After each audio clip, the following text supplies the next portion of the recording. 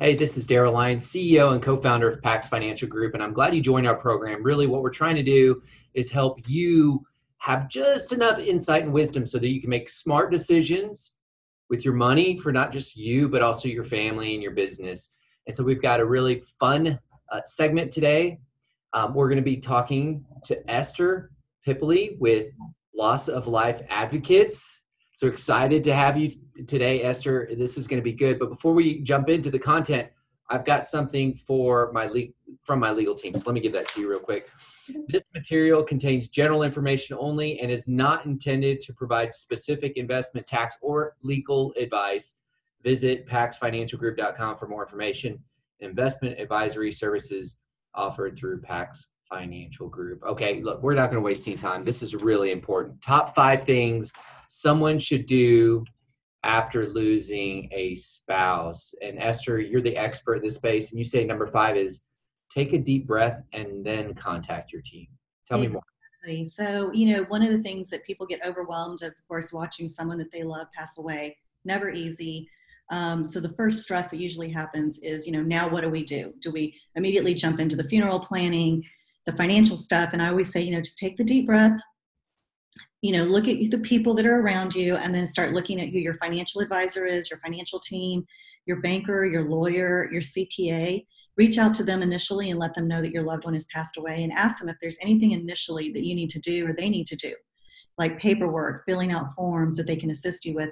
Sometimes there's phone calls that they can make on your behalf, but just letting them know that you actually that your loved one has passed away. And then also, if you have meetings with them, make sure you take somebody with you, or you ask them for permission to record the conversations so that you remember later, because a lot of times people go into these meetings, the financial people, the lawyer, whoever is giving you a bunch of stuff, they're giving you a lot of stuff at a fast pace because they know that that person has passed away. And they start to say, okay, you got everything right. And then you get home and your family says, well, now what did they say? And you're like, I don't remember. So taking somebody with you or asking if you can record the conversation is super important. Now, people that are hearing from you for the first time, Esther, don't know that you are the founder of Loss of Life Advocates, but not only have you helped, I'm imagining, hundreds of people, but also you yourself have been through a loss. And so you come at this from a very empathetic angle. I'm going to send people to your website, Loss of Life Advocates, for them to learn more and hear about your story. But let's move to number 4 on our top 5 countdown. Number 4, if there's a business partner, then there has to be a conversation, right? Exactly, which is super important. So what I can say from my own personal experience, my husband was a trial lawyer. So he had his own business, his own PLLC, Professional Limited Liability Corporation. And when he passed away, the people that officed with him kind of went into their own mode. They were doing their own thing, making decisions on his behalf for the business. And in all entirety, it was my decision as a spouse to go in there and make those decisions for my husband on behalf of his company as the executor of his estate.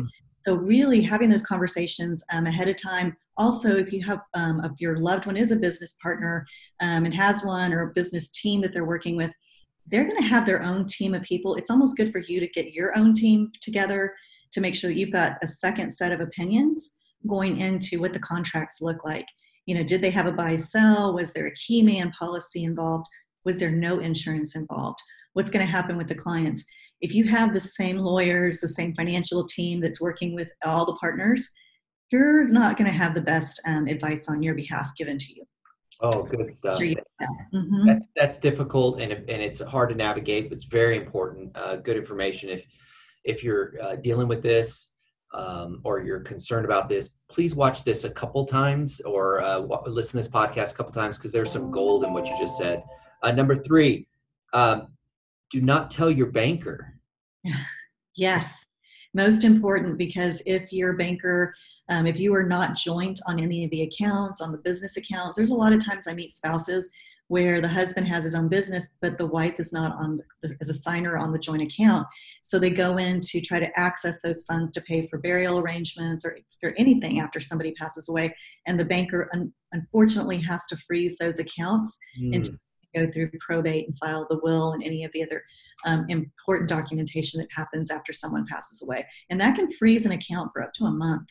So if you're not on a joint account, and even if you're watching this and your spouse does have a business, have them set up an account that you have access to make sure you can pay some of those end of life debts that come up immediately following a loved one passing away, including, overhead for employees, insurance.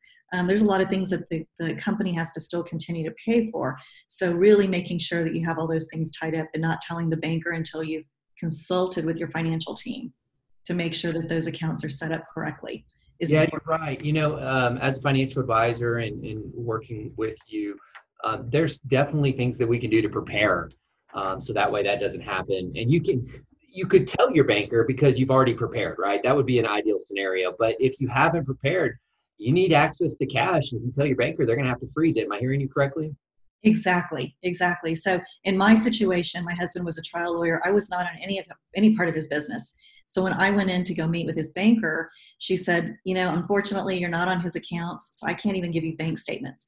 I was playing Clue, trying to figure out how things were paid for after my husband died. And because I wasn't on his account, I didn't have access to that information. I was literally having to call up creditors and say, I see this American Express bill. I see this bill. I see this Spectrum bill, AT&T.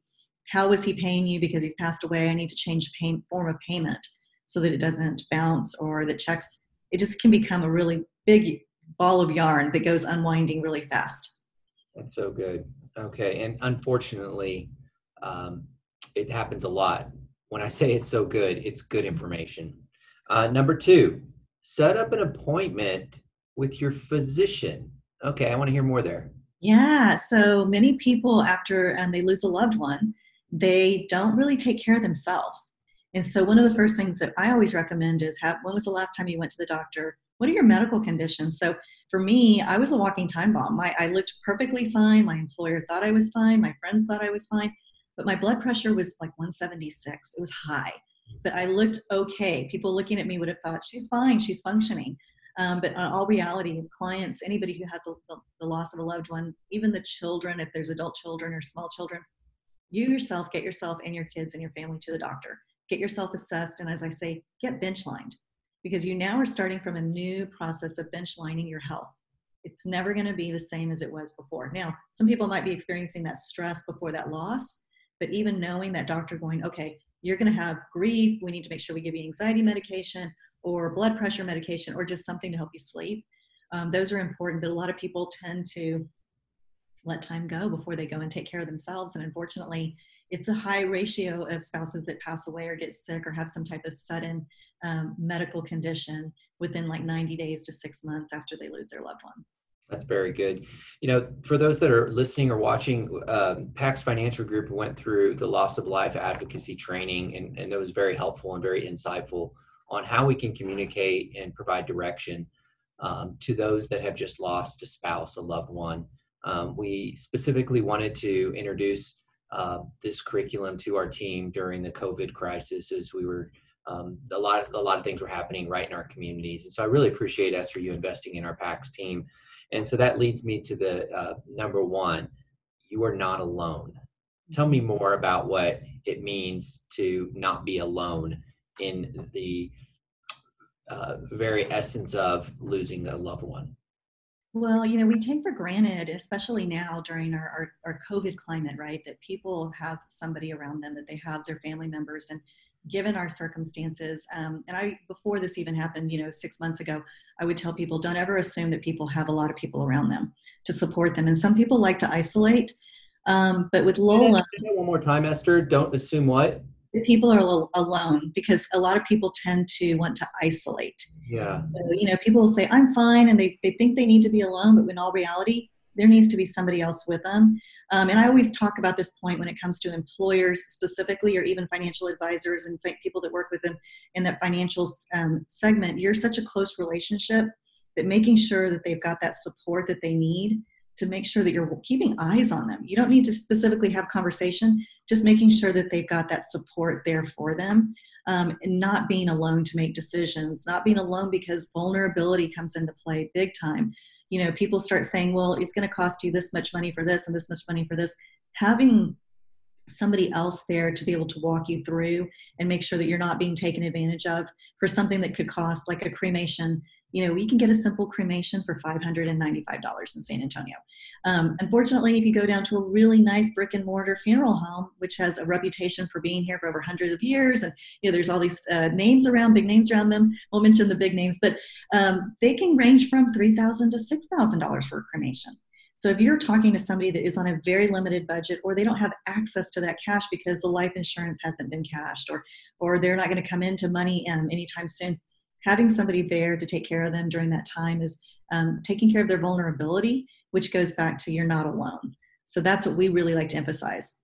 Now, if somebody it wants to reach out to you because they feel alone and they need an advocate, how do they get in touch with Lola?